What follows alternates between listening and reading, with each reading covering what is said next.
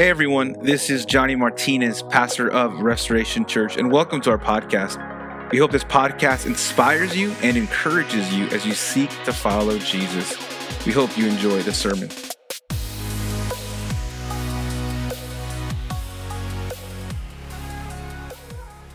Hey, if you have your Bibles today, will you open up to Romans chapter 4? Romans chapter 4. We're going to be looking at the end of chapter 4, verse 25, the very end of chapter 4. And then we're going to be looking at the beginning of chapter 5, verses 1 and 2. Okay, that's what we're going to be looking at today. And I just want to read the passage, take time to pray and settle our hearts and get our hearts and minds right for the word of God. And this is what it says, end of Romans chapter 4, beginning of chapter 5. It says this. It says, "It will be counted to us who believe in him who raised from the dead, Jesus our Lord, who was delivered up for our trespasses and raised for our justification." That's going to be a key phrase. He was raised for our justification. "Therefore, since we have been justified by faith, we have peace with God through our Lord Jesus Christ. Through him, we have also obtained access by faith into this grace in which we stand. And we rejoice in hope of the glory of God." Let's pray. Heavenly Father, we thank you that we could come together today to worship our Savior, King Jesus. That he died on the cross for our sins, that he was put in a tomb, but he didn't stay in a tomb. He rose to new life by the power of the Holy Spirit. And so we celebrate the hope that we have in him. We celebrate the blessings that flow from the death and resurrection of Christ. And Heavenly Father, I pray that every single person today would just surrender our hearts to you. Open our hearts to you, to hear not what I have to say, but what you have to say through your word. God, we love you. We honor you. We praise you. We worship you. And we thank you for sending your son Jesus to die on the cross, to live the life that we couldn't live and die the death that we should have died. And he rose again. And he's coming back. And so, God, I pray that we would be able to focus on you for the next few minutes. God, speak to us powerfully through your word, through your spirit. In your holy name we pray. And all of God's people said, amen. Amen. Here is the title for my message today. And it's in a form of a question. The question is, how can I be right with God? How can I be right with God? Some of you are probably thinking, what in the world does this question have to do with the resurrection? Like, what does this question on Easter Sunday have to do with the resurrection of Christ? Well, I got to tell you this, that it has everything to do with this question. The fact that Jesus rose again has everything to do with the answer to this question, how can I be right with God? You see, as a pastor over some time now, I've just had many spiritual conversations with believers, with people maybe who don't follow Jesus. And so when we have these conversations, I can quickly pick out how they believe and what they believe about being right with God. I'll just give you a few. A lot of people believe that, hey, I'm a good person, or I need to be a good person to be right with God. If I'm a good person and I don't do bad things, I'm not killing anybody, I'm not stealing, I'm just a good person, then I can be right with God. Some people say it's good works, making this world a better place. If I work hard enough and do good deeds, then I'm just going to be right with God. Some people actually believe that they don't need to do anything to get right with God. God loves me perfectly. I don't need to change. I don't need to do anything. I am just perfectly fine. And God loves me just the way I am. Some people say, hey, I'm just trying to obey the law. I'm just trying to obey the Bible as much as I can. try to follow Jesus and do exactly what he says, every single little thing to a T. And the list goes on, but those are just some of the more common ways that people believe that they can get right with God. So here's my goal for this Easter Sunday. My goal is this, to answer two questions. First question, how can I be right with God? Not according to my opinion, not according to what people say, but what does the scripture say about how I can truly be right with God? The second question that I want to answer is this. Okay, if I'm right with God, if we're right with God, then what are the benefits or what are the blessings that are going to flow from a right relationship with God? And I promise you, the resurrection has everything to do with both of those questions. Are we cool with that? We good with that? All right, amen. I got one amen. All I need is one. Come on. So verse 24 says this. I'm going to read it again. It says, "It will be counted to us who believe in him who raised from the dead Jesus our Lord, who was delivered up for our trespasses," the crucifixion, notice this, "and raised for our justification." Jesus was raised from the dead, from the grave, for our justification. Now that's a big theological word. What does that really mean? What is justification? Justification is actually a legal word, like a courtroom type word. Justification is this. It's an instantaneous legal act of God in which he thinks of our sins as forgiven and Christ's righteousness belonging to us. Therefore, God declares us righteous. That's what justification means. That we are considered no longer guilty, where our sins are forgiven. We have Christ's righteousness that was credited to us. And when God sees us, he sees us as righteous. Let me give you a picture, because I'm more of a picture guy. Picture this. It's a courtroom. We're in a courtroom. There's a judge, God the Father. And then there's me, Johnny, sitting there before him. My attorney is next to me, and I am guilty. Like, I'm completely guilty, okay? Then there's a witness that takes the stand. His name is Satan. The scriptures actually say that Satan is the accuser of the brethren. Like, he's the accuser of us. And so as I stand there before this judge, guilty, Satan begins to take out my criminal rap sheet. Look how many times Johnny has messed up. Look at all his sins. Look at this, look at that, look at that. And you know what? I'm guilty. It's true. Everything he said about me is true.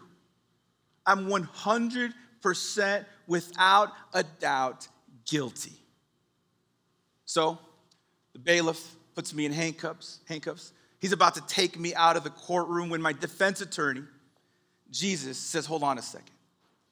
Jesus approaches the judge. The judge is his father. And he says, I love Johnny. Can I trade places with him? Can I be his substitute? The judge says, absolutely you can. The bailiff stops, takes off my handcuffs. He goes over to Jesus, puts the handcuffs on Jesus. The bailiff goes and gets Jesus, and he takes him out and escorts him out of the courtroom. And now I'm standing before the judge. And he takes his gavel and he slams it. And he says, not guilty. That is justification. He was raised so that we can be declared not guilty, forgiven, raised for our justification. Now here's the question. How can we be justified?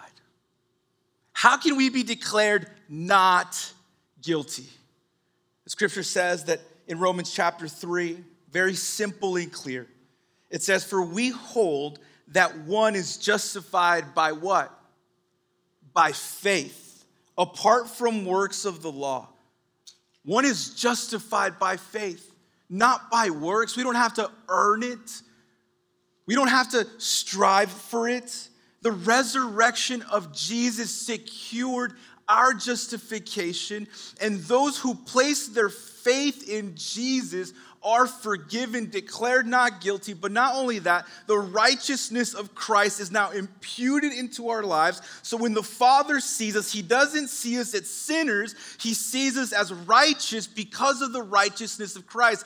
Anyone thankful for that this morning? It's not by works. It's not by being a good person. There will not be one single person in heaven that can boast about getting to heaven by their works. Salvation has been by faith alone, in Christ alone, for the glory of God alone. It has always been that way, and it always will continue to be that way. So how can we be right with God? Faith. Faith. And it's saving faith. Let me just be very clear on what I mean by faith. Saving faith is a lot different than belief. You see, just believing in Jesus is a lot different than faith and biblical faith. Biblical faith is this wholehearted trust and commitment to God. That's what faith is. Like when we think of believe, we're just, okay, I believe, I acknowledge that he died. It's a mental agreement, it's mental acknowledgement. But biblical faith, man, it is a wholehearted trust, commitment, follow after Jesus, turning from my ways and pursuing Jesus. That is what faith is, and we are justified by faith. So how can we be made right with God? By faith. Jesus rose to secure our justification, and when we place our faith in him, we're right with God. It's always been by faith. Now, as I said, 2 questions, right? So now that you know how we can be right with God, it's always been by faith, saving faith. What are the blessings and benefits that flow from being in a right relationship with God? Man, honestly, church, I got to tell you that this is a bunch of good news is coming your way. If you're taking notes, there's 3 main benefits. There's many, but there's 3 just in the passages that we read. The first is this. It's peace with God. The first benefit and blessing of being right with God is having peace with God.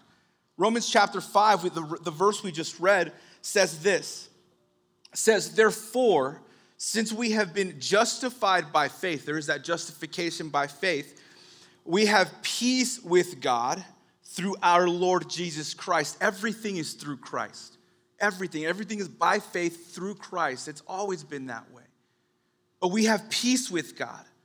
And to have peace with God means this.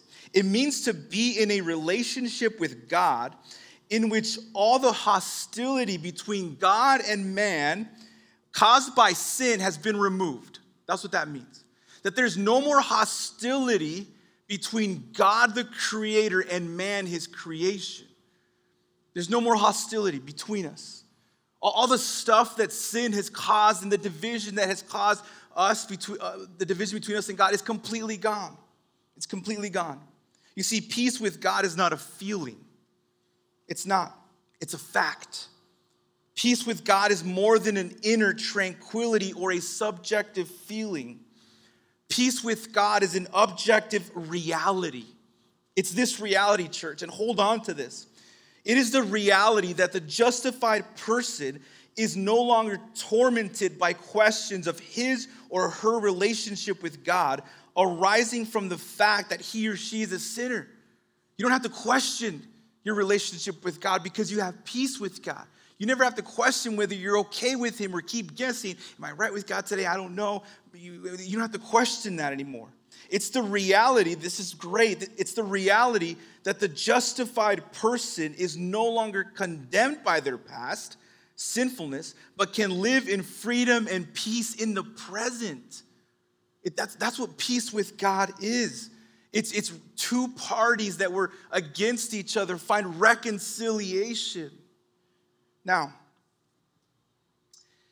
if justification and being right with God gets us peace with God, this is so important. What did we have before? If placing our faith in the risen Savior makes us right with God, the Father, what was our standing before God, before placing our faith? Let me read it to you. In Romans chapter 5, just a few verses after our main text, it says this: "Since, therefore, we have now been justified by his blood, much more shall we be saved by him from" what? "From the wrath of God. For if while we were" what? "Enemies, we were reconciled to God by the death of his Son, much more, now that we are reconciled, shall we be saved by his life."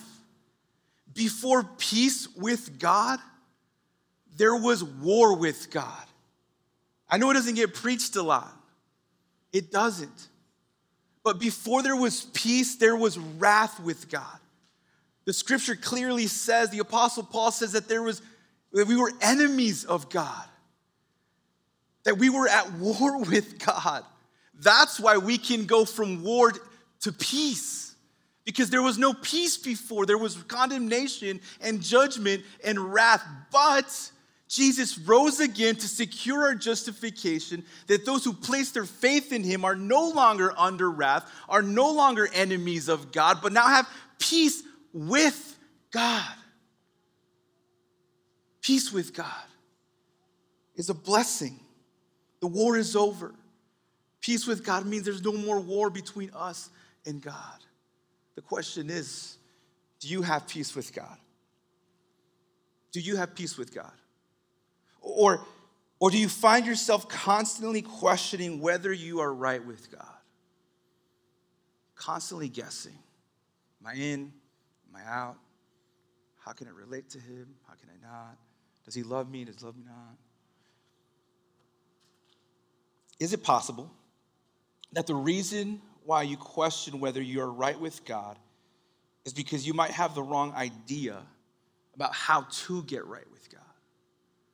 Maybe you're here in this room today and you think that because you're a good person, you're going to get right with God. If you're good enough. Well, let me ask you this, just to allow you to think a little bit. If you think you're good enough, or if you think you got to strive to be good enough, how good enough do you have to be? What is the standard of good? Good compared to who? Good compared to someone, Hitler, someone who's murdered a lot of people? Or good compared to God, a holy and perfect and righteous and pure God? What's your standard of good? Romans chapter 3 actually says that there's no one good, not one. That's why we need a Savior. That's why we needed Jesus to be raised from the dead. Maybe for you it's works. If I just work and do good, then I'm going to be right with God. Let me ask you this. How many works do you need to get right with God? Like, how do you know when you have had enough works to get right with God? Or are you hoping that one day when you get in front of God, that the scales tip in your favor? Man, that's exhausting. That's not freedom. Maybe that's why you question. Maybe that's why you question your peace with God. Let me tell you this. Let me give you some good news. Peace with God is available through the Son of God. Peace with God, if you want peace with God, it's available right now. It's instant. You don't have to work for it. That's the good news of the gospel. You no longer have to guess whether you're right with God. You no longer have to question whether you're at peace with God. The peace of God is available, or peace with God is available through the Son of God. Let me give you some more good news. Peace with God results in the peace of God. That's very different. Peace with God, a reconciled relationship, results in the peace of God in our lives. That's good news. John 14:27 says this, peace I leave with you. He says, my peace I give to you, not as the world gives do I give to you. Let not your hearts be troubled, neither let them be afraid. Jesus gives us peace, the peace of God, not like the world gives. You see, the world's peace depends on resources, financial resources, material resources. The peace of God depends on a relationship with the risen King. The world's peace depends on personal ability. Biblical peace depends on the ability of Christ, and he's able to do far more than we can think and imagine. The world's peace is uncertain. It's a hope for, I hope I get peace. But biblical peace, true peace is certain. It's a promise of God that he gives us that peace. Worldly peace is something you have to work for. It's something that you have to earn. Biblical peace, though, it's something that's given. We receive it. Worldly peace, it's something that's temporary. It only lasts when things are good. Biblical peace is eternal. We always have. We always have it. So peace with God results in the peace of God in our lives. Let me tell you a story. There was a contest. This man decided to do a contest on the perfect picture of peace. And he said, if you're an artist, I want you to draw a perfect picture of peace. Draw whatever you want. And so a bunch of hundreds and hundreds of artists drew pictures of peace. Many artists drew like mountains and sunsets and the beach, green pastures. They drew those types of images, many of them. And so finally the day came to reveal the winner of this contest, the perfect picture of peace. And there was this one picture there, and it was covered. And so everyone's just waiting for the uncovering of this picture, this perfect picture of peace.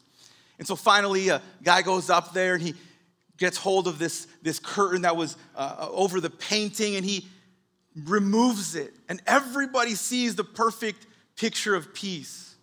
And everyone begins to gasp, like, what is going on? And the reason why they gasped is because it was actually a picture of a storm. There was thunder, and there was lightning, and there was rain, and it's on a mountain, and you can see the trees just kind of bending. And everyone is like, what in the world? That is not peace. That is a storm. But what people failed to see was that right in the middle of the picture, there was a mom bird with her little birdies forming a nest in this little cave. True peace does not mean the absence of storms in our life, but rest in the middle of the storms of life. And if you have peace with God, you have the peace of God in your life. Philippians chapter 4:6 says this, do not be anxious about anything, but in everything by prayer and supplication with thanksgiving, let your requests be made known to God, and the peace of God, which surpasses all understanding, will guard your hearts and your minds in Christ Jesus. Peace is available to you today. Peace with God and the peace of God in the midst of your trials, in the midst of your storms, in the midst of everything that you're going through. Number 2, the second blessing is access to God. Look at verse 2. It says this, that through him, through Jesus, we have also obtained access by faith into this grace in which we stand. Through Jesus, by faith, we now have access to God, something we didn't have before. This word access here has this idea of introduction to the king or to royalty or to majesty or to someone from the elite class through the favor of another. That's what this word means, introduction or access. A commoner approaching the king, which would never happen unless there was a middleman introducing the commoner to the king. We have access to God because of Jesus, because we're justified, because of the resurrection. You see, in biblical times, the Jewish person didn't have access to the presence of God. Did you know that? The Jewish person was kept from the presence of God by this curtain in the temple. They couldn't enter it. It was only a priest that could enter it once a year. The Gentile person or the non-Jewish person in biblical times couldn't even get into the temple. There was a wall that separated the Gentile person from the temple. And there was actually a rule that if the Gentile person would cross the wall, trying to get into the temple, trying to get into the presence of God, that they would actually kill that person. So both Jewish person and the Gentile person, all of humanity was kept from the presence of God. But when Jesus died on the cross and when Jesus rose again, he gave us access to God. So those who place their faith in Jesus, those who are justified, those who have been made right with God, now have access to him 24/7. Because Jesus decided to die on the cross, be raised again to life. And it's through Jesus, through the mediator. He's our middleman. He's our connection to the Father. When I was a young adult, I started hanging out with this guy named Jose. And Jose was a super cool guy. And I quickly realized that Jose's looking at me right now, so I gotta be careful. I quickly realized that Jose had a cute older sister. And so thankfully over time, Jose introduced me to royalty. He introduced me to majesty, and she is now my wife. And so he was my middleman to the queen, right? To the queen of my life. And so he was the middleman. So if you're single, just use their family. That's what they're for, right? Just giving you a tip there. I'm a commoner. He introduced me to royalty. We all need that middle person to get us to God. Every single one of us. And it's Jesus. He's our middle guy.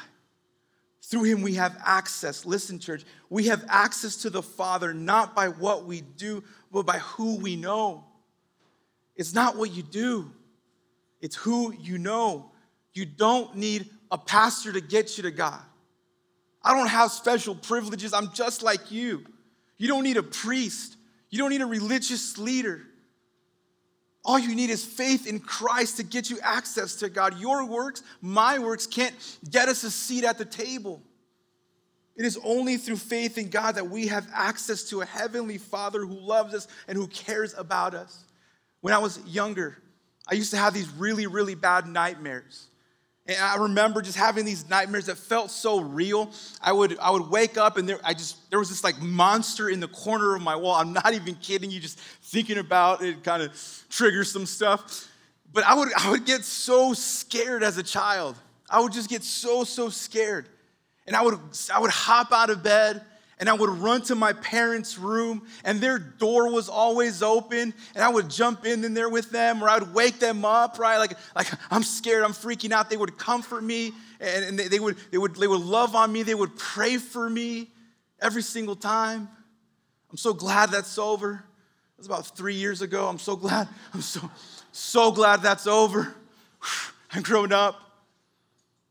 You see, when I had that nightmare, when things were going terribly wrong at night, I didn't have to go to my parents' room and say, Mom, Dad, can I come in? I'm scared. Their door was never locked. It was open. And so we have a heavenly Father that when we can just approach with confidence. Hebrews chapter 4:16, let us with confidence draw near to the throne of grace that we may receive mercy and find grace to help in the time of need. We can approach our Heavenly Father with confidence. He has an open door policy. He never locks his door. We can approach him with confidence. Not thinking that he's going to condemn us or guilt us or treat us different or bring up our past or treat us with shame. But we can approach him with great confidence and draw near to him when we feel like he's far away. And what does he do? He pours out mercy and grace and help in the time of need. In the storms of life, in the trials and the temptations, our Heavenly Father loves us and he pours out blessing and grace and mercy and favor, provision, because we have access to him. 24 access. We're never denied that access. But it is only for those who place their faith in Jesus who are justified because of the resurrection. Last point, number 3. Hope in God. And we rejoice in the hope of the glory of God, the end of verse 2. What is the hope of the glory of God? It is this. It refers to the promise that those who are justified, right with God, not guilty, will be glorified and perfected in the age to come. Those who are justified will experience the glory and presence of God for all of eternity in a perfect state. Essentially, it's heaven with God forever. No more pain, no more sin, no more temptation, no more depression, no more anxiety, no more loneliness, no more cancer, no more. Heaven with God. That is the future hope of those who place their faith in Jesus. For those who are in Christ, there's hope beyond this world. There's hope beyond what we see. There's hope beyond our last breath. You see, this word hope, biblical hope, is a lot different than our English word hope. The New Testament idea of hope contains no uncertainty. It speaks of something that is certain, completely certain. It's the assurance of something not yet fully experienced, but it's certain. While worldly hope is doubt or wishful thinking. Let me give you an example of cultural hope. I hope my company does well. There's no certainty in that. It's just hope. I hope it does, right? I hope he isn't mad at me, right? Or I hope she isn't mad at me, right? I say that quite a bit at my house. I mess up all the time, right? I hope. Actually, that's very certain. She's mad at me. I sure hope it doesn't rain tomorrow, right? I sure hope my team wins, right? I sure hope the pastor's message is short. Keep hoping, right? Keep hoping. It ain't. That's hope. Let me give you a story of Christian hope, of real biblical hope. When I was a kid, I asked my parents for a bike for Christmas. And my parents, you got to know my parents, if they said they were going to do something, they would do it. Like, I never questioned my parents. If they said they were going to do something, if I asked for a bike and they said, we're going to get you a bike for Christmas, they're going to give me a bike for Christmas. And so I hoped for a bike, not because I was wondering whether I was going to get the bike or not, but I hoped in this bike for Christmas because it was still 2 months away, and I hoped with anticipation or expectation, not whether I was going to get the bike or not, but I hoped with this anticipation that it was a guarantee. It was something I didn't have yet, but I knew for sure I was going to get. That's biblical hope. It's not wishful thinking. It's a guarantee. It's for certain. Why? Because biblical hope, a believer's hope, is rooted in the character of God who never breaks his promises. He is faithful. He was faithful yesterday, he's faithful today, and he's going to continue to be faithful. And our hope is not in a God who changes with the wind. Our hope is not a God who breaks his promises. Our hope is in a God who is a covenant-keeping God, faithful to keep his promise. And so we have hope because Jesus rose again, secured our justification. We place our faith in him. We have peace with God. We have access to God. And we have hope for tomorrow. You see, for a believer, for those who are right with God, this Earth is not our home. We're just passing by, baby. We're just passing by. We're on to bigger and better things. Yes, we live here in the present, but we hope for something guaranteed in the future, something much better. And so because Christ was raised from the grave, we have hope beyond our grave. We have hope beyond when we take our last breath. That's why Paul can say that to live is Christ and to die is gain. If I die, I just gain Christ. We have hope. And we not only have hope for the future, we have hope for today. 2 Corinthians chapter 1 says, he delivered us from such a deadly peril, and he will deliver us. On him, we have set our hope that he will deliver us again. So not only does the believer have hope for the future, the believer has hope for today. That he will deliver you today. That he will come through for you today. That he will provide for you today. That he will strengthen you today. We have hope. So in sum, how are we made right with God? Through faith in Jesus, who was raised for our justification. Jesus rose again, secured our justification, and those who place their faith in him are now right with God. And what are the blessings that flow from that? Peace with God, access to God, and hope in God because of the resurrection. Believers, I want to talk to two different people as I end. Believers, may this serve as a reminder to you today. May they serve as a reminder of the faith that you placed in Jesus at one point in your life. May it serve as a reminder that you are not guilty, that you are forgiven once and for all. You don't have to continue to be working out. You're forgiven. You're forgiven. You're not guilty. May it serve as a reminder, believer, that you have peace with God. That you once were an enemy of God. And now the scripture, because you place your faith in him, calls you a friend of God. The scripture says that at one point, we were children of wrath. But when we place our faith in the risen King, we now become children of God. You have peace with God.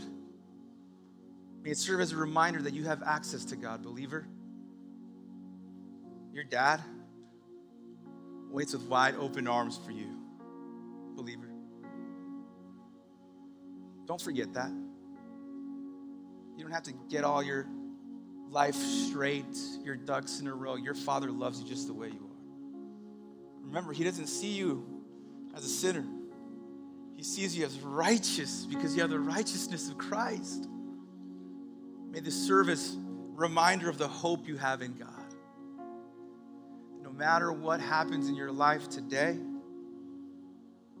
you have hope in glory and perfection waiting one day in the age to come. This place is not our final destination. This place is not our home. Maybe there's some of you in here who don't have a relationship with Jesus, who don't have saving faith in Christ. True saving faith, not belief, saving faith. I want to circle back to the courtroom scene. It is no longer me before the judge guilty. I placed my faith in Christ. I realized at one point, and by the way, I'm telling you this as a pastor, but I haven't always been a pastor. I haven't always been a Christian. At one point, I was too under the wrath of God. At one point, too, I was a sinner in need of a Savior. And I tell you this from that position that God changed my life. And so it's no longer me standing before the judge. Guilty. It's you. You're before the judge and you're guilty. Satan takes out your rap sheet. He says, look at everything this person has done. And he begins to accuse you. And you're guilty. Like you're guilty.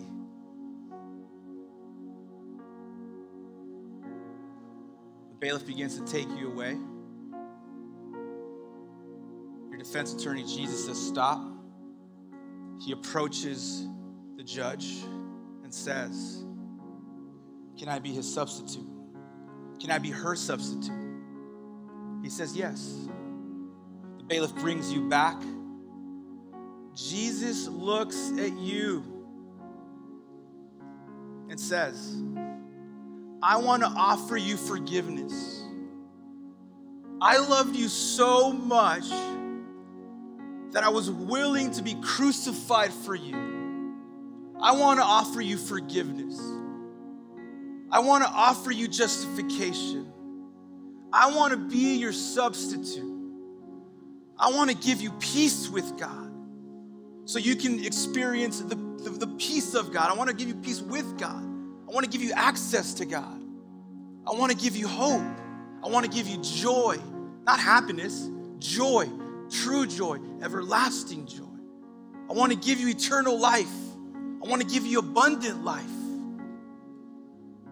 I want to give you all of these things, he says. Then he asks you a question. Are you willing to put your faith in me? Are you willing to follow after me? So, what's your answer? What's your answer? I hope and pray that you would place your faith in Jesus if you don't know him. It's available. It's free. You don't have to earn it. I hope and pray you would place your faith in Christ. To turn from your sin. Acknowledge him as your Lord and Savior. Because I'm telling you, he changes everything. Will you stand with me as I pray? God, we love you. We thank you. We thank you that you were raised for our justification. That you were raised to life so that we could be declared not guilty. That you were raised to life so that your righteousness, Jesus, has been overflowed upon our life. And through the resurrection, we now have peace with God, access to our Heavenly Father, and hope, everlasting hope. So God, I pray that you would draw people to yourself today through the power of your Spirit.